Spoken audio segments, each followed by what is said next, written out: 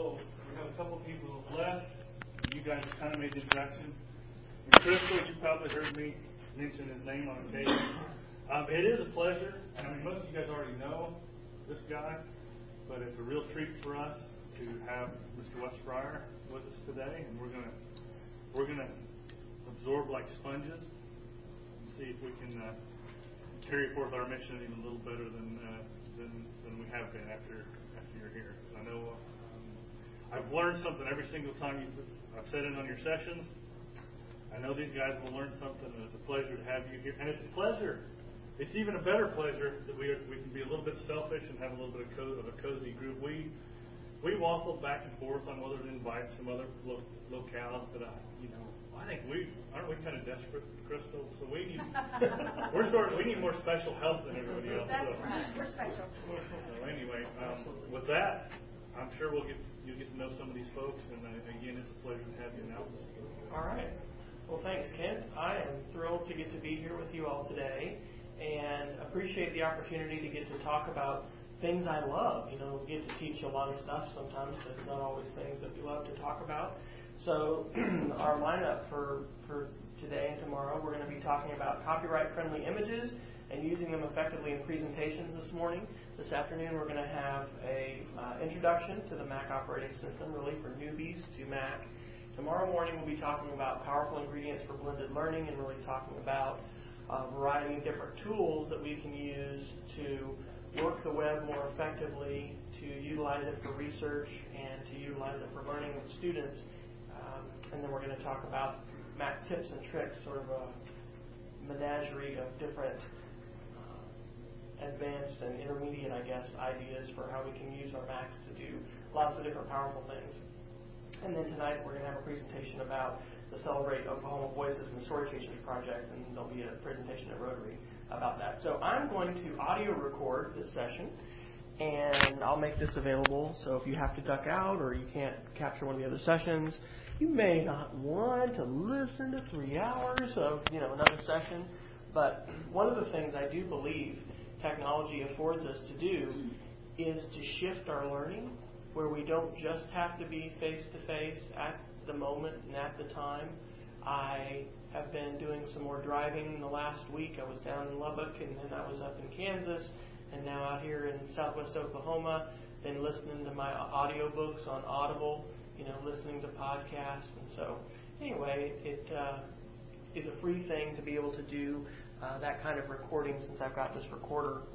And the other thing that we're going to do, for those of you that are on laptops, is we'll go ahead and create a back channel. And I'm going to use this as a space to both model what we can do in a blended learning setting. We have laptops, and we can get questions, and we can get responses, but also as a way of archiving things that will come up, or questions that you might have, or links that we want to share that may or may not be in the handout right now. So let's talk about that. There's a project called Etherpad, and Google bought them a while back, and the thought was that Google would integrate Etherpad into its, what was it? It wasn't Google Voice. Help me, Kent. Their new age collaboration, the thing they dropped. Anybody can help with this? No, it wasn't Buzz. It was Wave? The Wave. That's right, Google Wave, which they've now discontinued.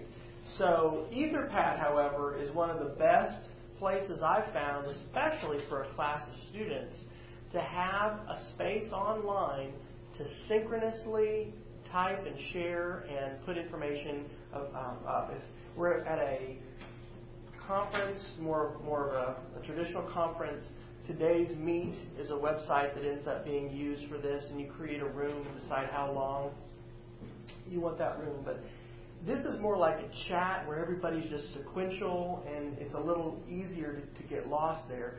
Etherpad I really, really like because it lets us create a document together, and it lets us have a chat over to the side. So if you go to the website etherpad.com, you don't have to do that right now, that website will show you several different places that are hosting this for free. Do you all host an instance of Etherpad? Have you all played with this or utilized this before? I've used it through one day, James. Okay. I don't think we're using it So it's open source. You can install your own version of it. The one that I've used the most, and I teach pre-service teachers, their technology for teachers, their technology in the classroom course. I've used PiratePad and then iEtherPad. So what I've done is I've gone to the website, ietherpad.com, and I could say create a public pad, and much like a tiny URL, it would make a cryptic, set of numbers that would be our room. But if one has not been created yet for Western Oklahoma State College, is that right? WOSC? No? Yes. What should I do again? Do what? Well, I'm just, okay. No, we don't have one set up. Okay. What it's going to do is just on the ietherpad.com site, it's going to say, hey, there's no Etherpad document. Would you like to create one? Sure. So this is free to do. And what you can do now, if you would like, is you can go, if you've got a computer with a web browser, you can go to this address. What I'll be doing is I'll drop links in here, and then you can also put links, you can ask questions, and we will use this as an interactive space, but also as a way to document things. This is a little disruptive. It's a little bit different to be having a presentation, and then people, especially if you have a screen behind you, they're able to type and they're able to share links and share things. I was in Alabama a couple weeks ago and working with 9th grade teachers, and the look of sheer terror on their faces when they thought about giving their students checking out the laptop cart and then letting them type when they could be anonymous in this environment. They just, no, I'll never do that. So it's going to vary on your situation and your context. The benefit of this is I don't have to pay any money for this. No one has to log in. I can come up here and put my name. And then over here on this space, I can go ahead and type something that's more like a chat message. And that chat would be over here. So if we want to talk about lunch or talk about something like that, we can do that over in this space. But then this is the document that we're going to create together. So I can copy content, text content, and I can paste that over here. And I'll say notes from Western Oklahoma State. Today's the 25th, and tomorrow will be the 26th. Sorry, Kim. All right. And so it becomes very important in a blended learning situation for us to be able to effectively share hyperlinks. Linked learning and the ability to have links is extremely powerful because there's so much content that I can connect to. And I can connect you as students or as participants in our session to content, but you can also connect me to content as well. So the two links that I'd like to share as we begin our session is a website, a domain that I registered called talkwithmedia.com. And I'm actually in the process of writing a book that I'm going to have finished by this summer at our International Technology Conference, the ISTE Conference. And that session is just called Powerful Ideas for Simple Ideas for Powerful Sharing.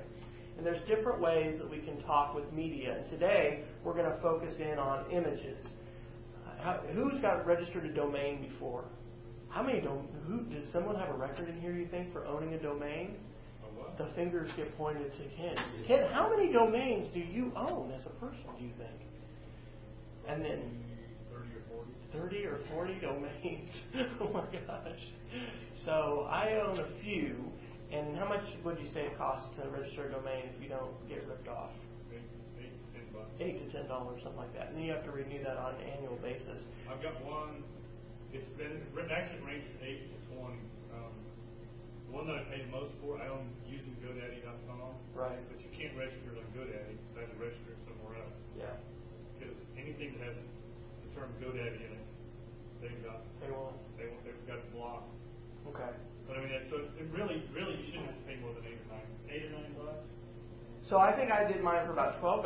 There's talkwithmedia.com. But then you have to have a place to host that site. And so I've been using this website called posters.com. And it lets you associate your site with the domain for free. So anyway, this is a group of resources that's going to continue to grow.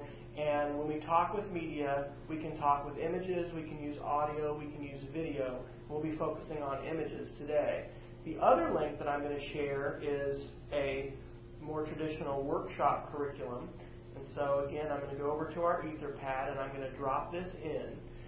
And so this link is to a Google site that I've created, and it includes the videos that I'll be sharing in just kind of a linear format of curriculum that we're going to talk about today.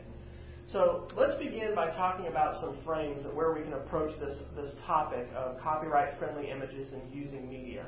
And the first frame is going to be the power of images. I drove on Wednesday afternoon of last week up from Oklahoma City, where I live with my family, and drove up to Manhattan, Kansas, where my parents are living, and saw the most dramatic scenes of controlled burning that I've seen this time of the spring.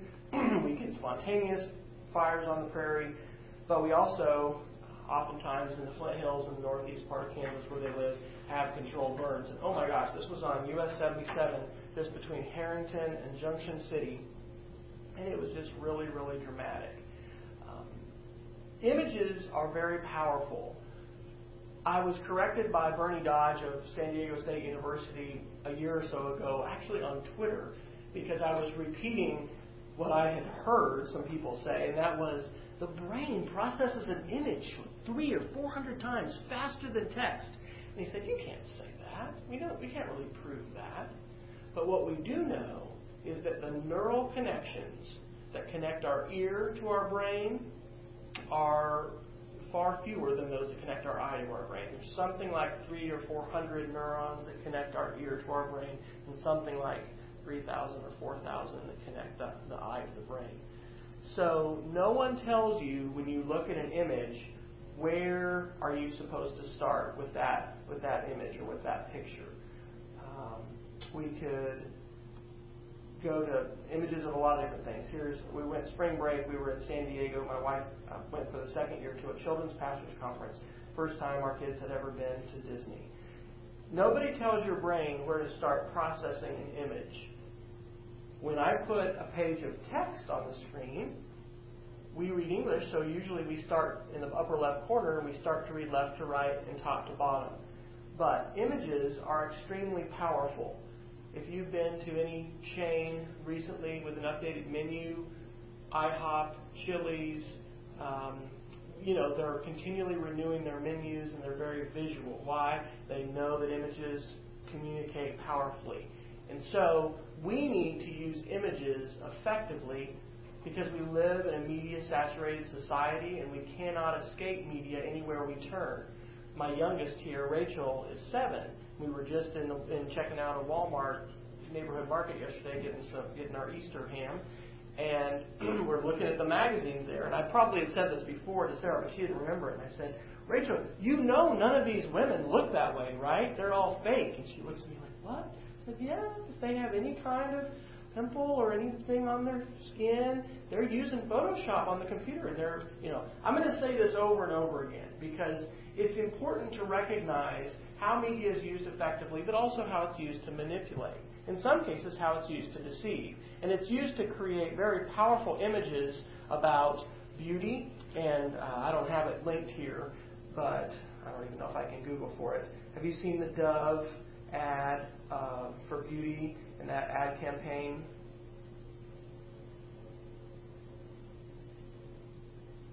It's always risk.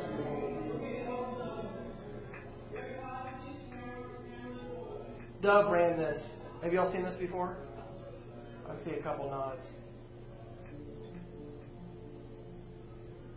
They ran this campaign in a while. Of course, they're trying to sell soap, but they're putting out the idea of how images are manipulated, and also, it has to do with makeup a lot as well as images.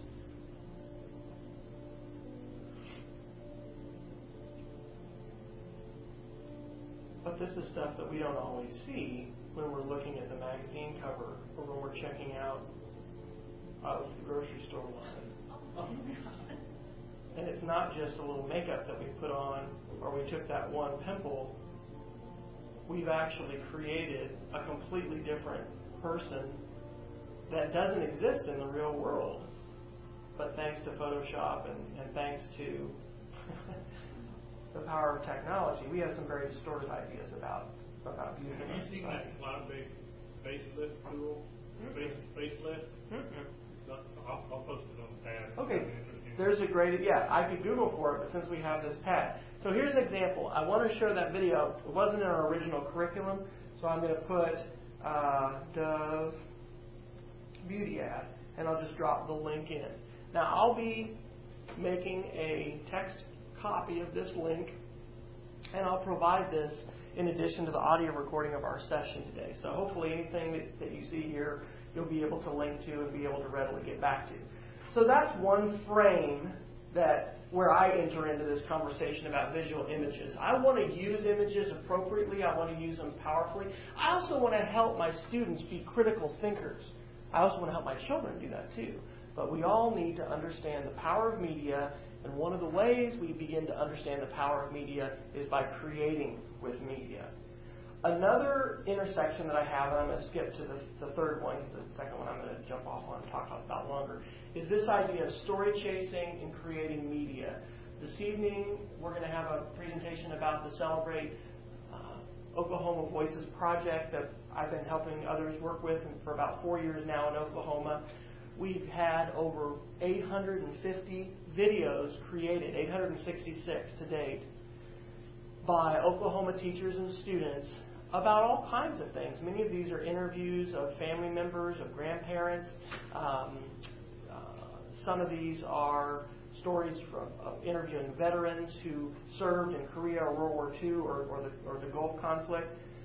When we create media and we share it on the internet, we really need to know about copyright. We really need to know about what can I do and what can I not do, and where should I go to get images. How do I avoid getting in trouble personally, and how do I avoid, my institution and my organization getting in trouble?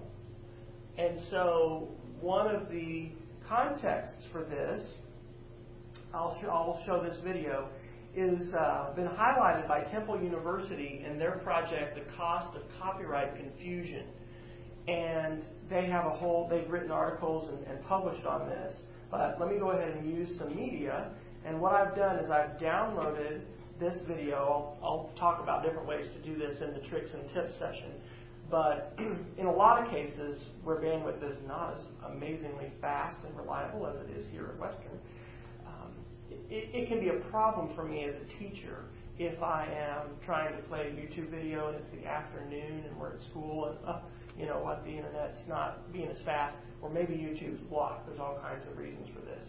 So this video, we may not watch this entire thing, but before we start this, and we don't have everybody on the back channel, which is fine, let me give you a question. What guidelines do you give students today about copyright and their class projects, for their class assignments? I'm going to start a little timer. The timer I usually use is this one called Online Stopwatch. I love web-based tools, right? They don't require me to have special software. I could be on any computer. They'll just work. This is a nice stopwatch. It counts down, and it has a little ringer on it, a little bell that goes off. So I use this one all the time.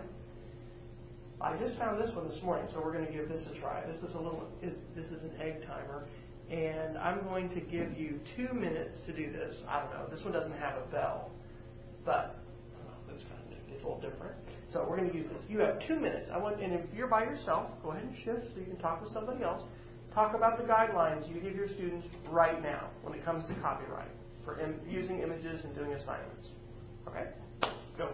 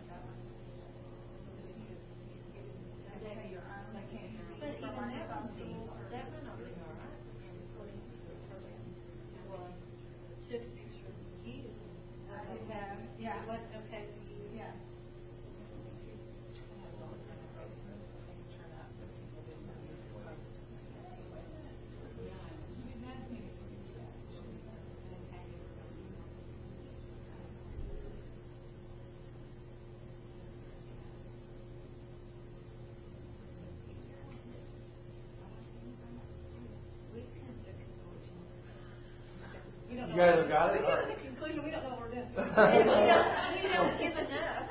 All right.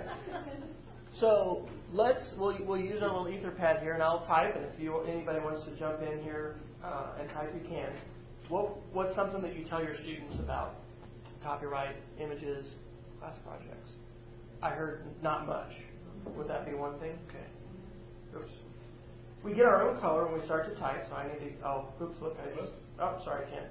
I'll try to get my own line. There we go. What else? And look, we can see it's yellow and it's Kent. And This is cool. he's typing in yellow. The work must be transformative. What else? Yep, don't mess with Disney. Yep. Leave the mouse alone. The mouse likes to sue people. We've heard that, right? We've heard stories about teachers or institutions being sued. I've probably totally changed since listening to Michael West. And that whole issue of transformative nature. Right. You've taken the work. Obviously, we've all relied on the protection and geography of our classrooms forever. But he's the first guy I've ever heard say, "Well, it's pretty black and white." But the issue is the transformative nature. Are you taking something, using it just as it is, or are you transforming it to comment on it? Are you taking it to use it for educational purposes? Are you taking it so that you are not trying to gain commercially on it?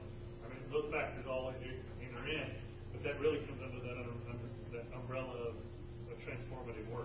Fair use requires transformation. One of the things that we've established as a content guideline for our Oklahoma Voices videos, because we're dealing with this every week, right? We got folks submitting these videos. You have to have, for us, some audio narration. You can't simply just take some pictures, put a song with it, and then put that online.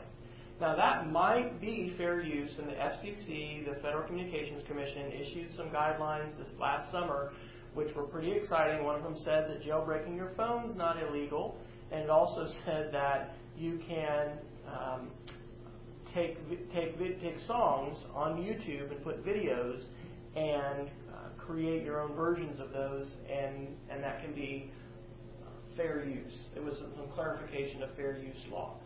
But we know that, if we're adding voice narration, that's a much more transformative use of a song than simply putting photos up there. A lot of times that's what our students want to do. But also, how much critical thinking did that take? How much thought went into that? If you are going to transform something and add critical comment and add your own thoughts, that's going to require a lot more than just, hey, I was able to put pictures to this and put that online. Anybody heard the 30 seconds, 5 to 10%, those guidelines, those rules? Anybody tell those to their students? Don't use more than 30 seconds or any of those things? No? There's a 1986 Fair Use Guidelines for Educational Media. And one of the things that gets circulated a lot when it comes to copyright was this Fair Use Guidelines for Educational Multimedia. Here it is. This was created in 1986 by some well-meaning, posted October 16, 1996, by some well-meaning educators who got together and wanted to create some bright line rules for copyright. Okay? Because I'm not going to pick on librarians. Let me preface this by saying librarians are at the center of conversations about what it means to be literate today, about images, about electronic books, so many things. And librarians, in many, many cases, are on the vanguard of this. At the same time, however, I've had librarians almost come over the table at me, at a conference when I suggest we use Wikipedia to help teach critical thinking and to do research. We've never told kids to believe everything that they read in one source. And Wikipedia is a very good place to get content and also to think about, how do you know that's true? Who said that? There's a lot of citations now in Wikipedia. Anyway, this was created because librarians and others wanted bright line rules. I want to know what's legal. And they said, well, if you use 30 seconds or less, if you restrict yourself to this %, you're going to be fine. However, this is not the law. These are guidelines, and in many cases, we can do more than the fair use guidelines for educational media would let us do legally. So, one of the things that usually comes out of a brainstorming session like this, and this is a valuable thing to do with your own students, is that there is confusion about copyright issues, and there's also a lot of education that we need to do about these topics. My recommendations for you, and I'll just cut to the chase, and then we're going to see some video and explore these.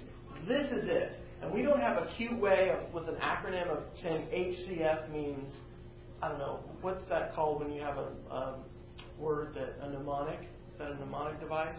So help us think of a great mnemonic device for HCF.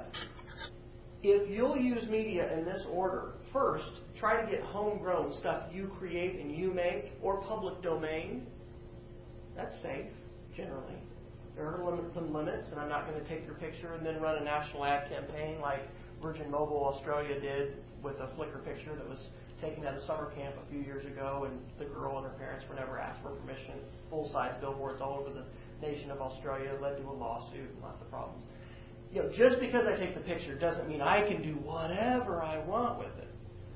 But I do have some pretty good assurance that, hey, their grandma's photos from up in the attic that were in that shoebox. And I said, can I put these on the internet, Grandma? I'd like to share these with our interview. She says, yes, that's fine. The second thing wasn't mentioned at all in our conversation yet, and that's Creative Commons. That's probably the number one most important big concept I'll share today and tomorrow, and that you could share with your students. And it is a way to give permission up front for the use of some kind of media. There are millions and millions of pictures today that the photographers who own the images have said, yes, reuse this under conditions X, Y, and Z. Sometimes it's just give me credit. Other times it's give me credit and don't sell it. And there's some other things that they add too. The last thing we want to talk about, I believe, when it comes to copyright images is fair use. That's the use of copyrighted materials without permission under exemptions that are provided in U.S. copyright law. Why is that the last conversation we want to have? Because it's gray and complicated. Because I can't tell you with complete certainty, if you only use 15 seconds, 30 seconds, this small amount, you'll never have problems. No one would ever sue you. No one would ever, contest that. It's important that we don't, however, shy away from the fair use conversation, because in our country today, in the United States, we have so much fear surrounding copyright because of stories of lawsuits like the Disney suing the teacher story, and because of the music industry, right, suing file shares. We know people are getting sued, people are in trouble, we don't want liability risk. So what has happened, and Temple University's researchers, including Renee Hobbs, have documented this. We have had a big chilling of fair use rights in the United States, to the point where librarians will tell teachers and educators will tell teachers, you can't use that book cover. That's copyrighted. When a student asks you, can I use this image? The answer is never an absolute yes or no. It should always be, what are you going to do with it? How are you using it? Because the use of that image can definitely qualify as fair use, but it depends. And that's why the third point here is the last conversation we want to have. Because if we're on level 1 or 2, homegrown or public domain or Creative Commons, we're not going to have this fair use conversation. But this morning we're going to talk about what these things mean, some resources for helping our students understand them, and real specifically, where can I go to get those copyright-friendly images when I prepare presentations as an instructor, and when my students prepare assignments and things like that for class. Let's look real quickly at this, at least part of this video, the cost of copyright confusion, because I think this video highlights some of the problems and issues at stake here pretty well. And I'll drop this into, the link to this is on our main wiki page. I'm going to type Temple University Media Education Lab copyright into our good friend Google. And here are all the resources that they have about copyright and fair use. Renee Hobbs was the speaker at one of our state reading conferences a couple years ago here in Oklahoma, and really is doing some very important work in the context of media literacy. They've got lots of links here to the articles and things like that they publish, but this video summarizes it pretty well. As you watch this video, when we use media, it's always a good idea to give a question and give a thought. I want you to think about copyright confusion in your own classroom or with your own students. Do you have any copyright confusion? And if so, what impact does that have today with respect to the use of media or the non-use of media for you or with your students?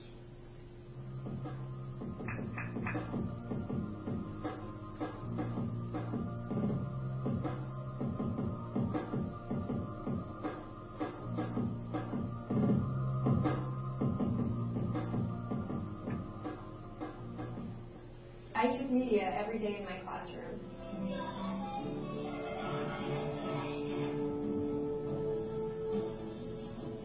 The third question is about how different people may understand the message differently.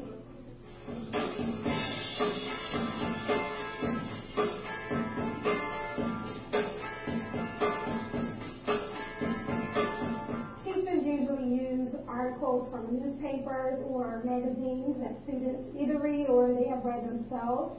They use information from YouTube, the internet, videos that either they enjoy or videos that students enjoy. I need to be able to use materials that I taped off air because the videos in the library are just not current enough. My students feel that it's important to use popular music and music videos in creating their art because it explains them, it explains the times. Now, they're basically giving a definition or another point of view. To them, it's their identity, it's their friendships, it's their social sphere, it's their connection to culture. If I can't bring that in, then I can't help them analyze their place in culture and imagine where they might want to be in culture.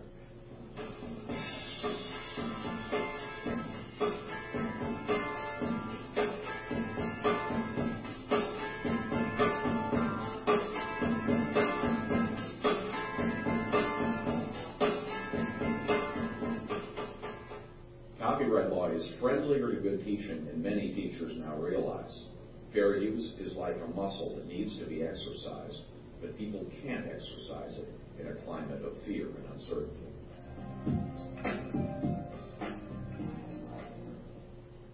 When we interviewed more than 60 media literacy educators, we found that many were concerned about their rights. Teachers get conflicting messages from their colleagues and their supervisors about copyright. It seems like the entire world is I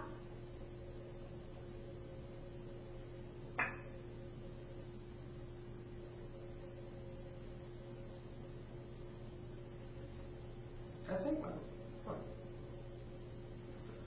Just drop out of the video. our audio just ended. Maybe it's time to stop watching this video. Let me try an alternate thing. See if this will work. IAA comes. That's right. You're helping educate teachers. Stop that person. Okay, so that was at about 2 minutes and 44 seconds. And this is that same video. So a little YouTube literacy. Why it's nice to have this embedded video because I can play it right here. When you embed the video, it's nice to uncheck that related videos. How many of you have had it happen that something inappropriate, not related, you didn't really want that on the screen, how that comes up. So if I go ahead and maximize this video and I didn't have the related video icon checked, I should be okay. Maybe I hadn't played that version before. Let's go ahead and play it from here and see.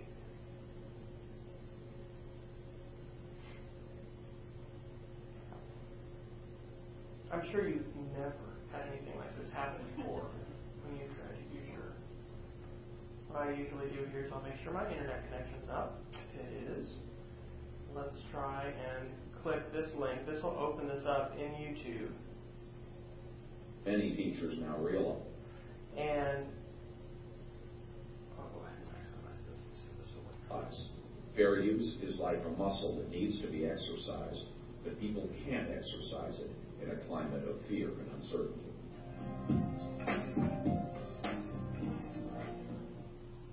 When we interviewed more than 60 media literacy educators, we found that many were concerned about their rights. Teachers get conflicting messages from their colleagues and their supervisors about copyright. It seems like the entire world is copyrighted. If you are a citizen, you need to be able to access these materials to comment on them.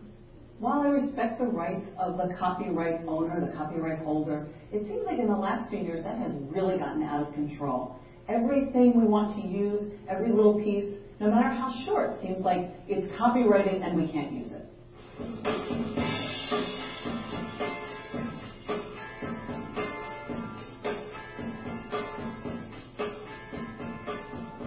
The line is not clear. And I recognize that because when we hosted our own film festival, there were so many questions surrounding the guidelines that we posted in the entry form. Oftentimes it was like, well, what if we just use a little of Run DMC's and just 30 seconds of it? People would recognize exactly what it is, and it's perfect for what the kids wanted to convey in this particular scene. Is it all right? And I mean, I didn't even know.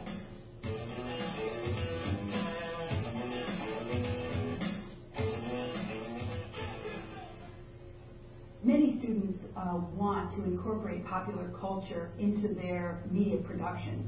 They want to use popular music, they want to use advertising, they want to do commentary on film and television programs.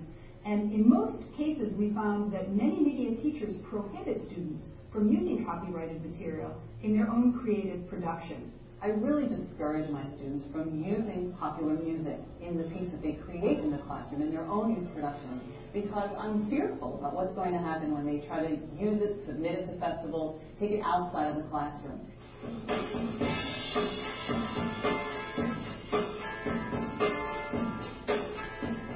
We found that teachers are afraid to share instructional materials and lesson plans related to the use of mass media and popular culture. At the same time, the kids really want to be seen by as many people as they can. I'm just afraid that we might get in trouble.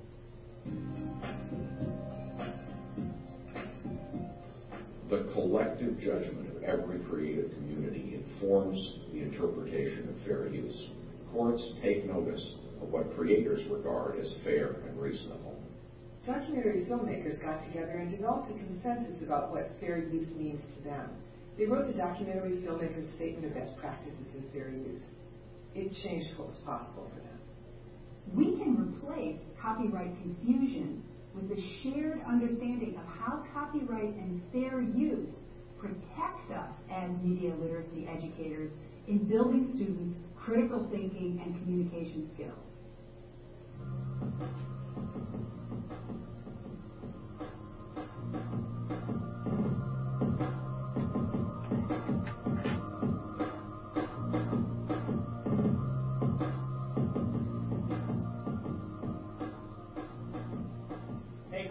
We got some great stories here today.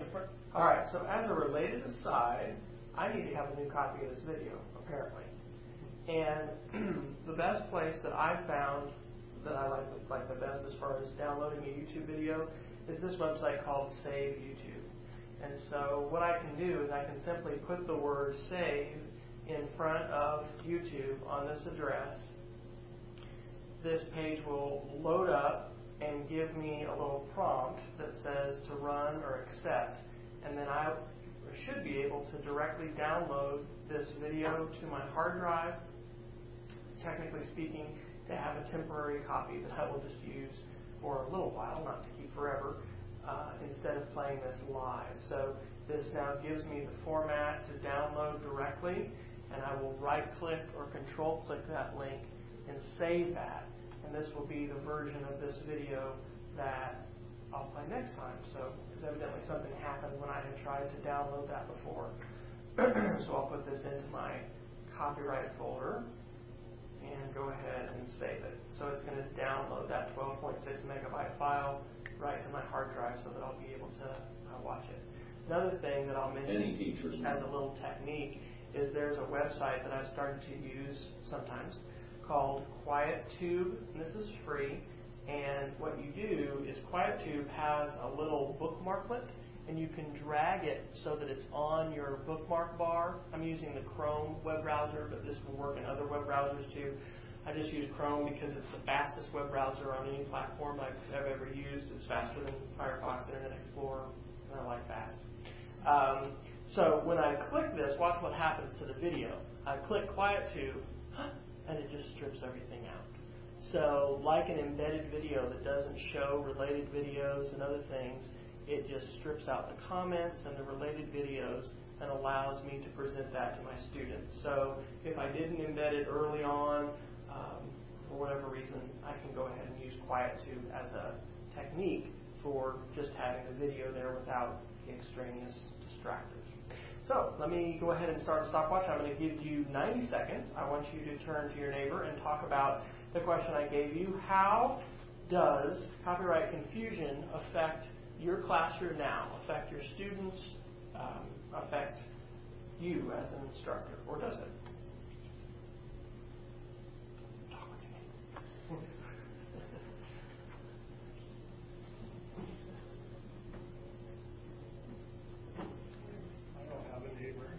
I'll be your neighbor. I figure we just end up breaking the law tomorrow. Some people just do it anyway. Yeah, I think we lean more towards probably the other end. We just do it anyway. I think I've seen a lot of them around here do it, not it's so big and confusing to do it. Right. But of course, this stuff isn't getting distributed in a good way out to festivals like that. Just staying in class. Usually it's the ability to kids to publish on the web though now is becoming so much easier and so different than when it was before that I think it's important. I mean, we want to within our classroom and as students, to go out and I think there's an empowering thing for this too to help people recognize what they can do and then the benefits of that. It doesn't have to be underground. It can go public and then, there's things and guidelines and things like that. I don't know if you all have any stories like that or somebody, with their YouTube channel or with their media. Not yet, but it's bound to happen. Okay, there's the bell. That's what this online stopwatch does that egg timer doesn't, is give us a bell. So what did you say, or what did your neighbor say? Effects of copyright confusion now.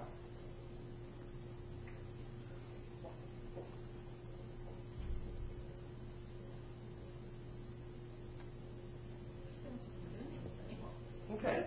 It could be keeping teachers, professors, instructors from using media or encouraging the use of media. We were talking, though, it also might be something that we just disregard and do it anyway. Yeah. Kit, do you want to elaborate on that? Yeah, I think people just end up using it and not even paying attention to copyright. I think we see that all the time. It's fine when it stays in the classroom, but you're only aware that as soon as somebody publishes it on the web, you may have trouble. It's just too big and imposing to pay any attention to. You just ignore it. How do you all address copyright literacy and copyright knowledge now? Obviously, we're doing it today with this workshop, but besides this, what are some ways that you all have addressed copyright knowledge for students, copyright knowledge for teachers? Have there been? We've done probably copyright sessions here once a year or so. In the library, when I get they do the thing for students. So what are the big takeaways from that library session? If we were to interview students. I just know that when because they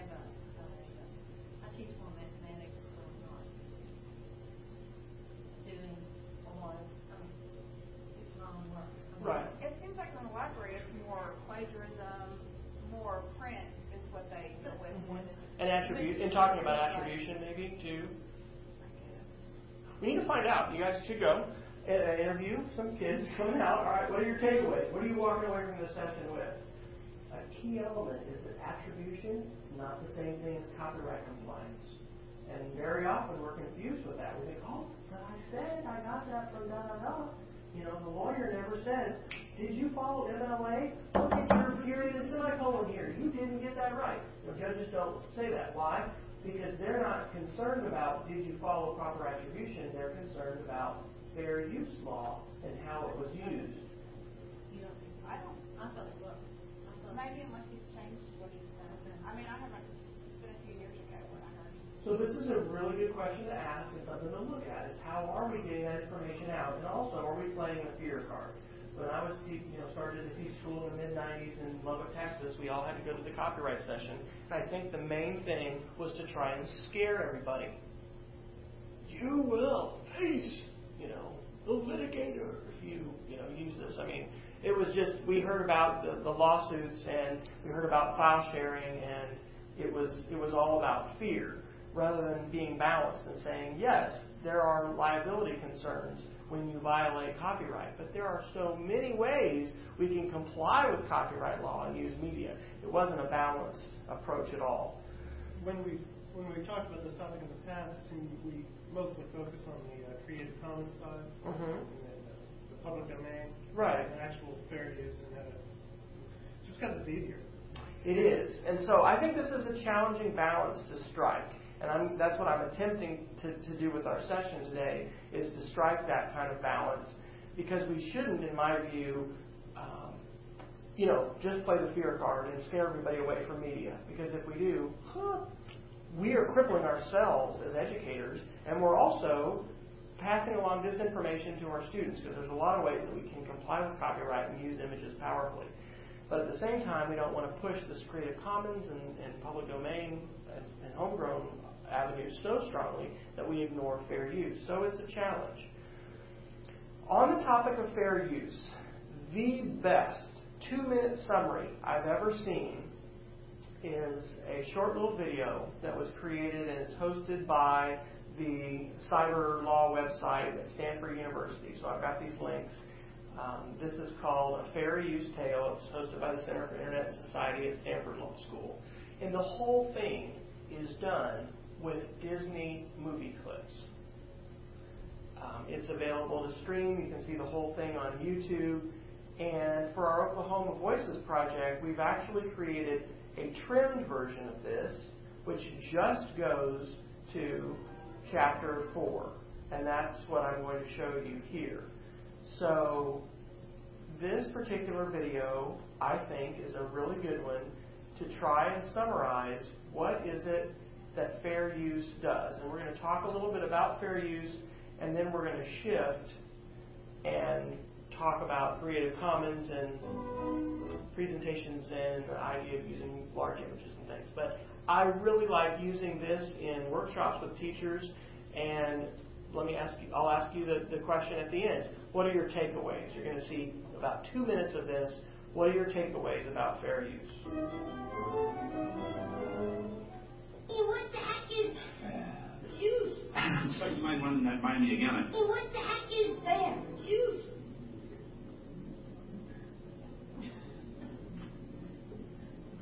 This might sound crazy, but they're limitations on copyright. Oh. Is it possible? Yes. Copyright may be broken, but it's slippery. You can borrow a small amount of copyright work too. Gonna let you teach that guy a lesson. To be believed, there has been a child security breach. It is my professional opinion that now is the time. But how will I know? If it's fair use. There are certain rules that demonstrate fair use. Okay, first of all, it's the nature of the work. Borrowed. Second of all, it's the amount you borrowed. Oh, and there is one more thing. It has to be something that doesn't change. The original Works. Value. in the marketplace. Pay attention, everyone. This is important. It's like I always say. Fair use is not right. But what is it? Fair use is only legal defensible position. And this is not fair. Okay, that's a little hard to watch because it's a little disjointed, but using Disney clips, I think it makes the point pretty clear. What are some of your takeaways? They get permission. Well, fair use doesn't require permission, right? Fair use is the use without permission under certain conditions. So I'm gonna. You don't get any of the story of what Disney was trying to do. It's using it completely different from what Disney did. Right. How is that fair? If it doesn't use the original intent. Because fair use isn't about original intent. Fair use is about transformative. Is this a transformative use? If I'm simply taking a Disney clip and putting it, without any change on the internet, or I take an entire video and I put it on the internet, not fair use. That's called copying, duplication. Fair use involves utilizing it for a different purpose, and then there are these different things that we can look at that determine whether or not that's fair. They're trying to make a point too using Disney clips. We talked about earlier how Disney goes after anybody who uses a Disney clip. But they're using it fairly, and Disney can't do anything about it.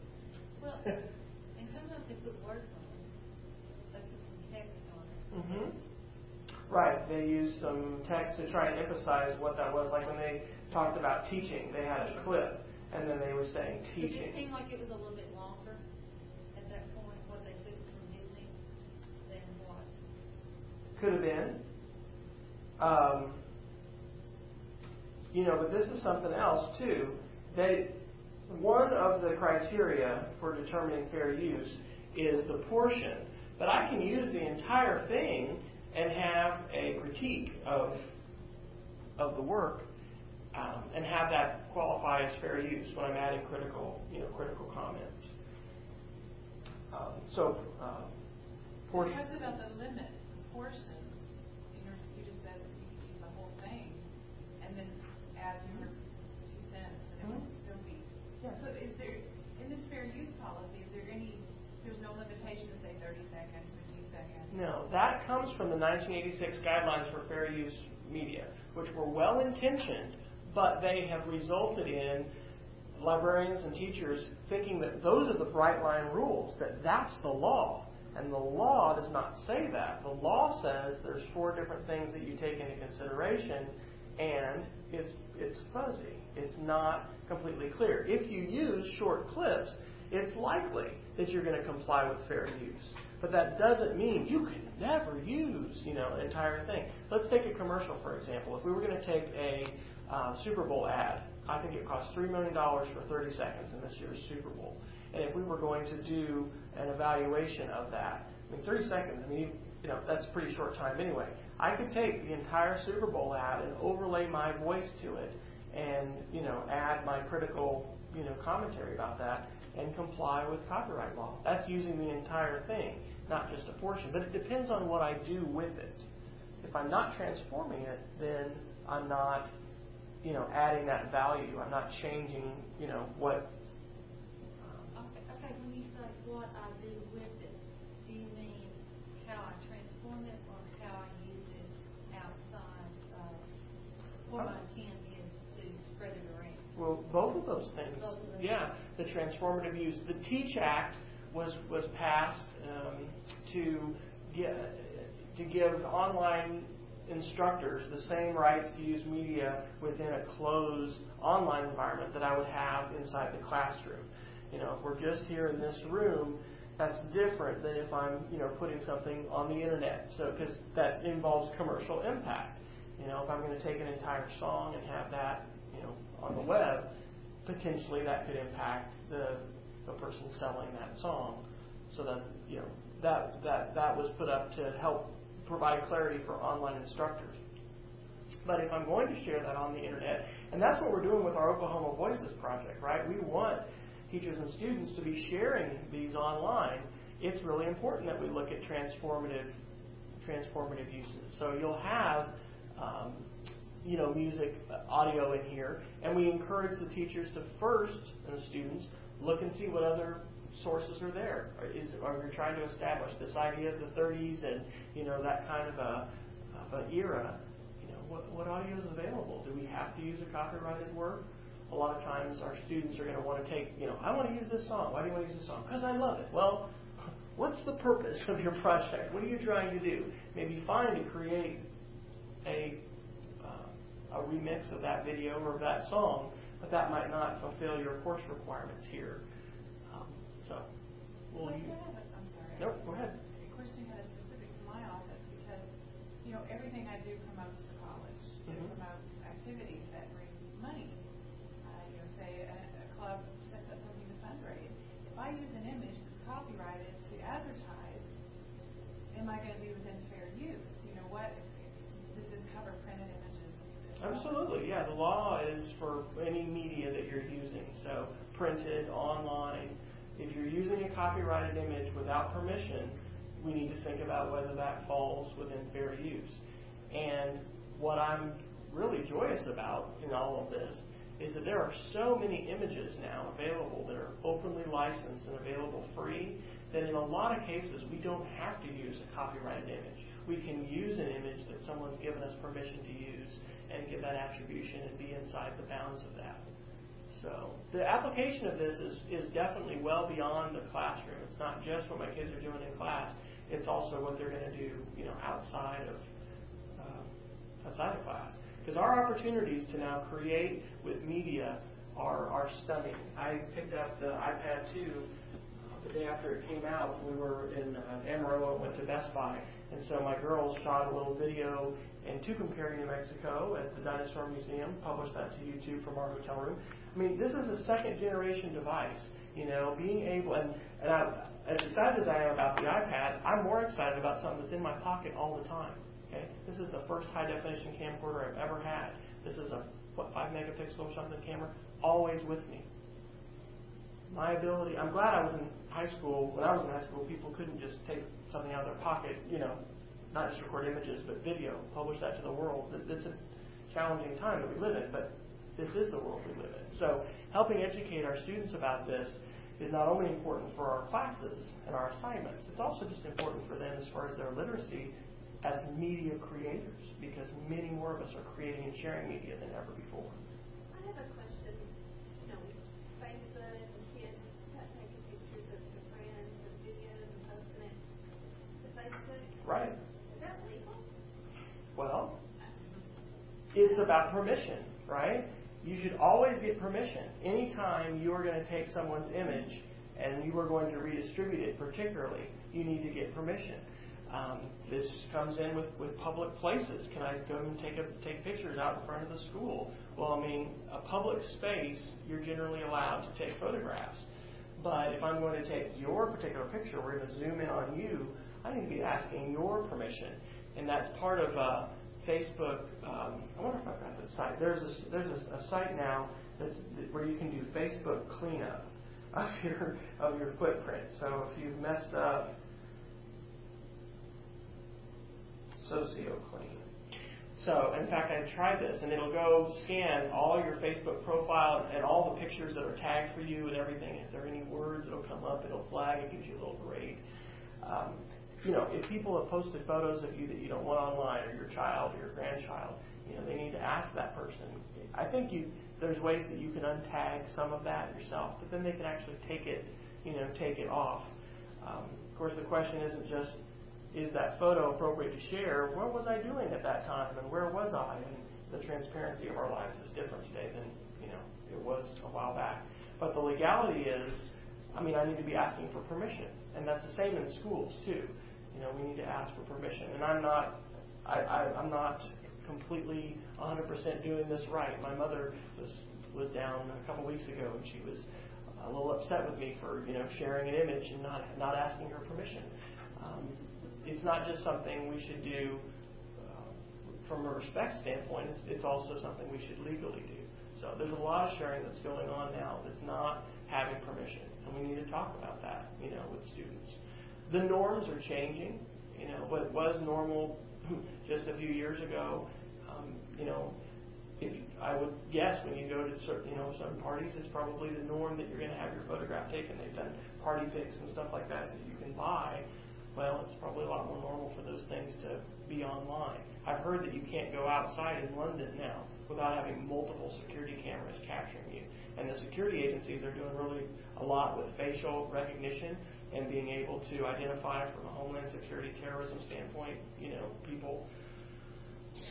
There's a lot of stuff that enters into this as far as privacy and things. But when it comes to the images about us, when you're Googled or when you Google yourself, right?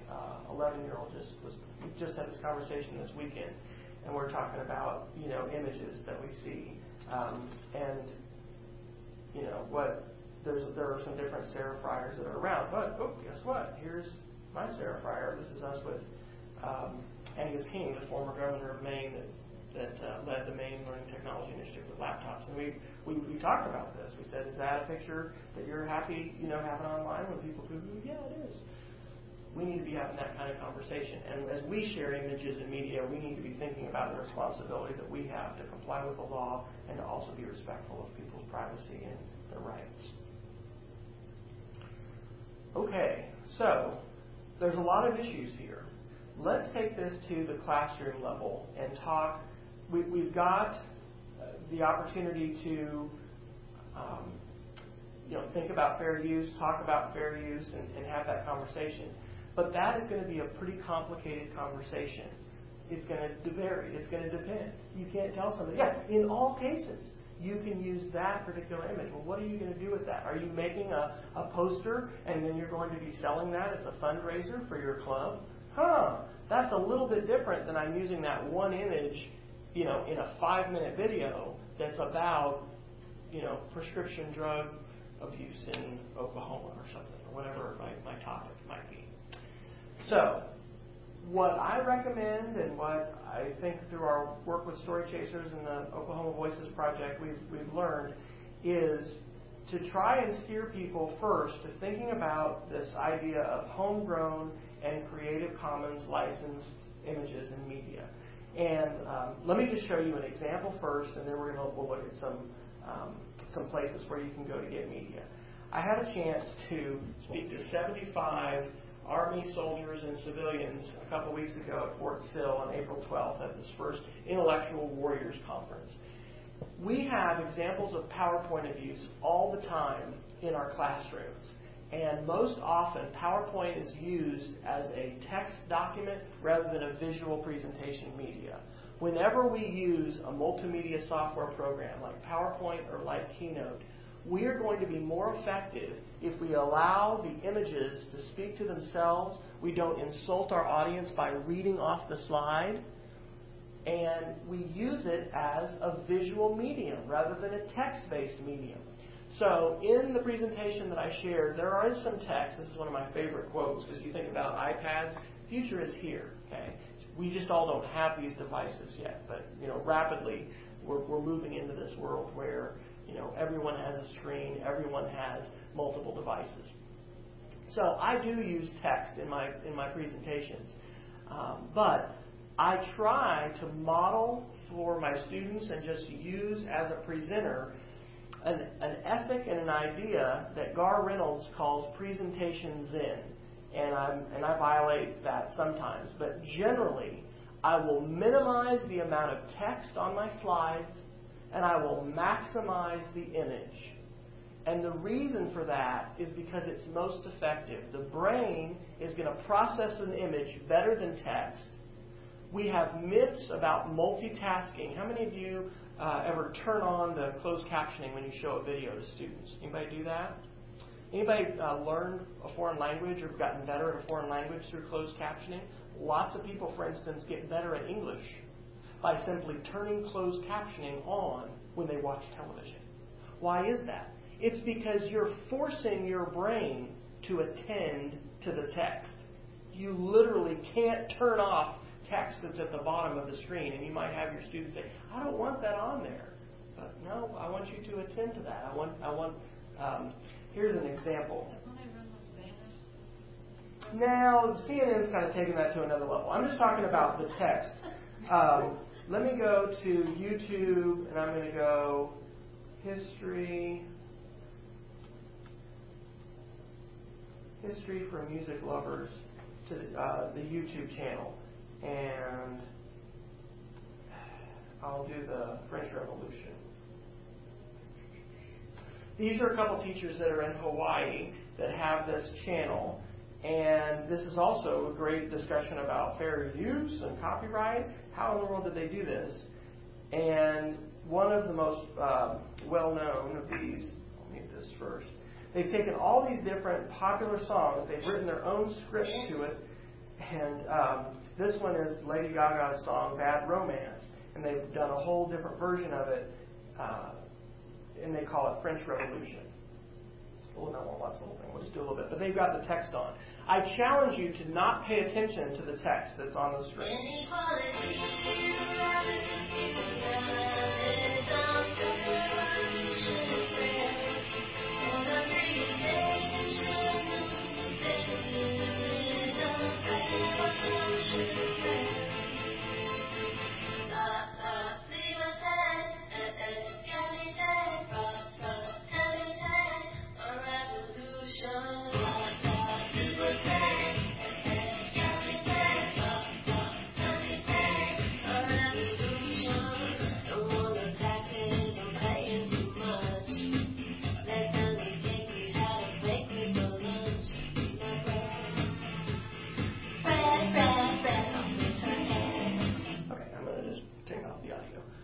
You basically can't watch television that has subtitles on and ignore it.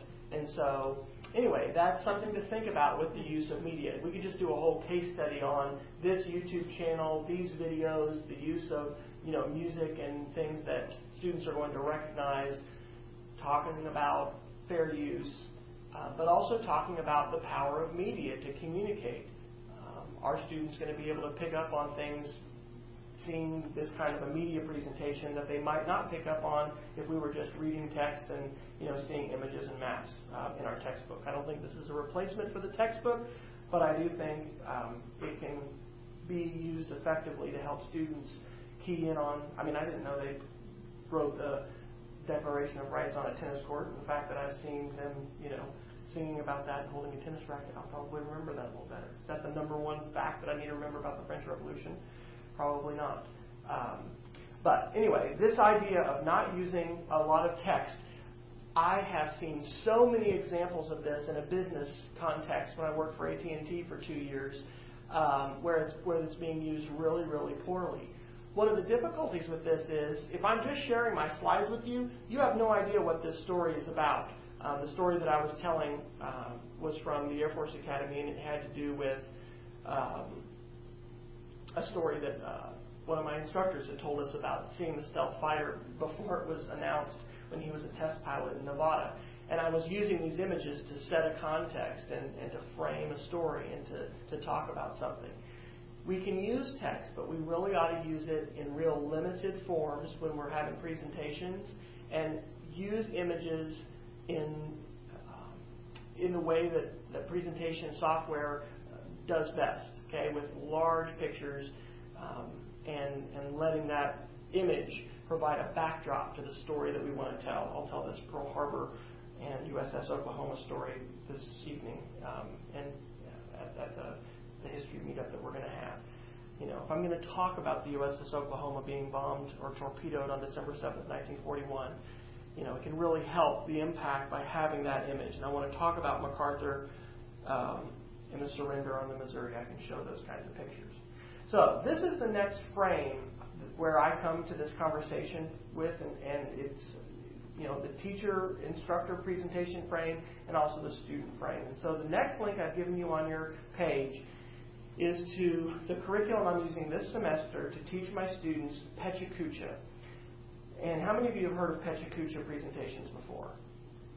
One of you? Just kidding. PechaKucha started in Japan as an event style, basically where geeks could come together, I think, and in 20 slides for 6 minutes and 40 seconds. You got 20 seconds per slide. That's all you have. Show your presentation. And it was a thing they did in nightclubs. There are some other styles to this that have come about, and lightning talks and ignite talks, speed geeking, are other models. The lightning talk is a real short talk, just lasting a few minutes. Ignite is an event, kind of like the TED event, but they have 20 slides for 15 seconds that are displayed. And my favorite new term, speed geeking. Speed geeking. There you go. I think this is really cool. You guys could do this at Western. So Harvard's done it. So, I mean, we can't do it here? Of course not. Just ask different professors to share some of their biggest ideas and the things they're most passionate about in 10 minutes. I just saw this morning. They called it Harvard Thinks Big, and this is the second one that they've done like that. So, as professors, as instructors, what are we more used to? Long lecture, long presentation, 3 hours, hour presentation. How's the brain set up for that? Not very well. We're used to short amounts and short presentations. So, the institution is probably a better example for us. Nova Scotia Community College does a thing called Festival of Learning. Really? And we were really trying to get Steve to go. I'm going to bring that up in the Dean's meeting again today. Because I can shoot you a PDF of how they pull it together. But they use PechaKucha, and then they bring, it's not just faculty, but anybody who wants to present from their 11 campuses, they come together. And up until this year, they brought it into the Turo campus, but I think they're doing one of their other campuses. And it has been just a phenomenal thing for their institution. People are seeing the 20 slides from the various people. Will you help me sell that at Dean's meeting today? Getting Steve to go in May.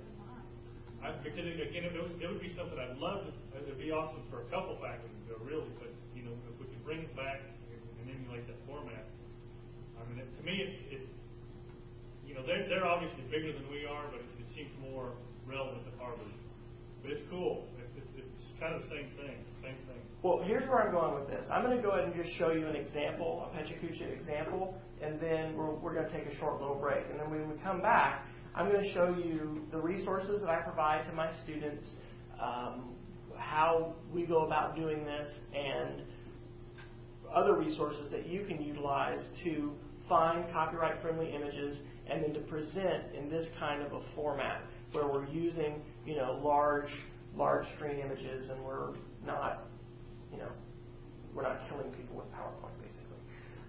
So this is a presentation that I shared in Oklahoma City in October of this year, and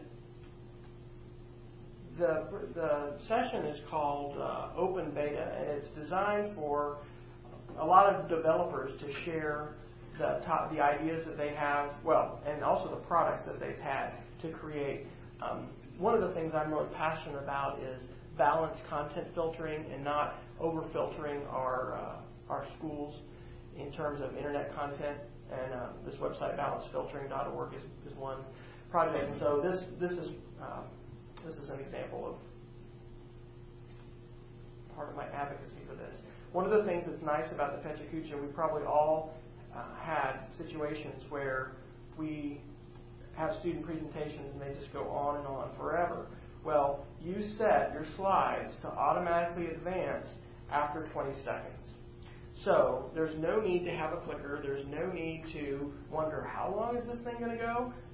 Everybody's done after 6 minutes and 40 seconds, because once you click start, then you're off and running. For my students, one of the things that I have them do is evaluate each other. And so I've created a Google form, which is free to create and use, where the students are able to evaluate each other according to our rubric. So one of the things that you'll see at the top is a rubric, and this gives them the specific guidelines for what we're looking for in this presentation. Okay, I change this depending upon who signed up to share that day, and I share this feedback with students, although I take their name out, so they'll put the title and their name, and then they evaluate based on the image selection and the height and the quality of the images, pacing and fluency, their ability to maintain attention, the PechaKucha format, and then some technical feedback as well as content feedback, ways to improve new learning. So everybody who's watching this is filling this out. So just do this real quick, and then we will take a break. So I'm going to go ahead and start my slideshow, and we should be advancing automatically here. So we live in Oklahoma, and Oklahoma isn't China. However, in some of our schools, the content filtering that takes place is more severe than what they have in communist China. And this is a photograph of the Apple Store, which is right across from the Pearl Tower in Shanghai. We might not think of the Apple Store when we think of China. We might think of the wall, the Great Wall of China. And that is certainly an example of an obstacle that was created to keep people out and to protect people. And we have lots of walls today. You may have heard of the Great Firewall of China. However, in 2007, when I came back from a trip to China for the first time, I did a little comparison between websites that were accessible in China and those that were accessible at the time in Norman Public Schools, where I was giving an E-rate presentation. And what I found was that there was far more content filtering happening in Norman Public Schools than was happening in China. Now, one of the content filtering companies, Two Trees, it actually provides filtering for Edmond Public Schools and for a lot of our schools, and there's a lot of different ones that do this. This is a common site in our schools, and that is this blocked. You can't get to it. That's the norm rather than the exception, isn't it? It is for a lot of video sites, particularly. And we definitely, and I'll talk about this, need to protect our students. We've got to comply with the law, and I'm not advocating a Wild West, no filtering. I'm advocating balanced filtering. But, this is, I think, a chemistry balance. It's a lot harder to take a balanced approach to a topic rather than an extreme approach. It's a lot easier to get people riled up and fearful than it is to help people think reasonably and logically about a topic. My wife has heard FBI and Oklahoma Bureau of Investigation folks just play the fear card. This is my fear picture. I'm not a big, cat fan, so if you are, I apologize. Play the fear card. My wife was ready to throw away our computers after this presentation for Girl Scouts about internet predators because, the whole presentation was just how everyone on the internet was a predator. And there are predators that are online, but there's also a lot of other people that are there too. So a couple of years ago, I started this project called Unmasking the Digital Truth to talk about things like SEPA, the Children's Internet Protection Act, FERPA, COPA. These are laws that require things like kids to be 13 before they have a Facebook account or another kind of online account. And while these restrictions exist, they do not require all of our schools to block all video sites or to block every site that allows anyone to have a profile or to create or share content. Even email in a lot of our public schools, we've blocked all that, not only from students but also from teachers. So a couple people to know about who are researchers in this area. Dana Boyd has recently done her dissertation in the last 3 years from the Berkman Center for Internet and Society at UC Berkeley, and she studied social networking and students and what they're doing with respect to social networking. Nancy Willard has the website cyberbullying.org, and so her website, I've seen her present before, is really good. One of the bottom line takeaways is, what do we know about kids who are at risk online? Nancy will tell us they're the same kids that are at risk face-to-face. The most dangerous word to talk about on the internet with strangers is sex. It's not a good thing to talk about with people you don't know online. And so kids who are liable to go meet someone that they don't know and they've talked to sex about, this is a dangerous scenario. We have groups like the Partnership for 21st Century Skills talking about how we need to promote more blended learning, but I don't think we have enough advocacy today for the idea of balanced filtering. And so one of the things that I'd like to get built actually before this summer, and this is one of these things I have functionally in my mind, and I got to get this to a developer because this is something that can be pretty readily built. We'll have a comparison between different sites. Like Ming, for instance. This is a website that Howe Public Schools in the southeastern corner of our state uses for students and teachers to share things that they're learning in their classrooms. However, in many of our schools, all Ming networks are blocked and we can't get to any of those. One of the things that happens with the internet is when we go to a site, our IP address is logged. And this is a cluster map of my blog back in October showing visits in the past 30 days from where people around the world were when they accessed my site. I would like to use this kind of technology and be able to give a grade to school content filters, much like somebody's giving a grade to Pollo Loco here, right, which is in California. Basically, taking away the veil and let's see what is really happening with content filtering. The way this would happen is that this website would be available. You click, and it would log your IP address. These are the 22 Oklahoma schools this year who have given laptops to teachers and students. And some of these are going to be continuing next year. Others are not. I think Tipton is the pin that's closest to us here in Altus. Crystal's husband is Superintendent Cordell. Okay. So yes, and they're continuing next year. This is a photograph at a Hong Kong private school that I visited a couple of years ago. And access to these tools and these resources shouldn't just be limited to the rich and the wealthy. All of our students need access to these kinds of tools. And if we're able to have some transparency in saying, well, look what Cordell Public Schools is allowing their students to do, and look at what Tipton.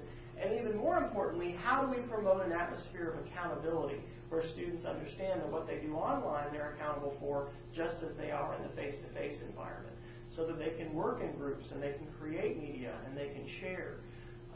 We are not in China. We live in a free society, and our schools should represent our values in ways that in many cases, that they don't. So I hope we'll be able to advocate together for balanced filtering, and I hope this example not only causes you to think about balanced filtering, but think about education.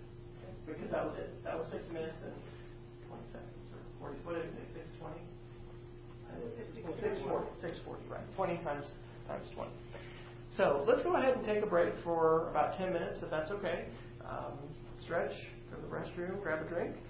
We'll come back in 10 minutes, and we'll talk a little bit more about some specific sites and places where we can get these copyright-friendly images and how we can go about using these for those students.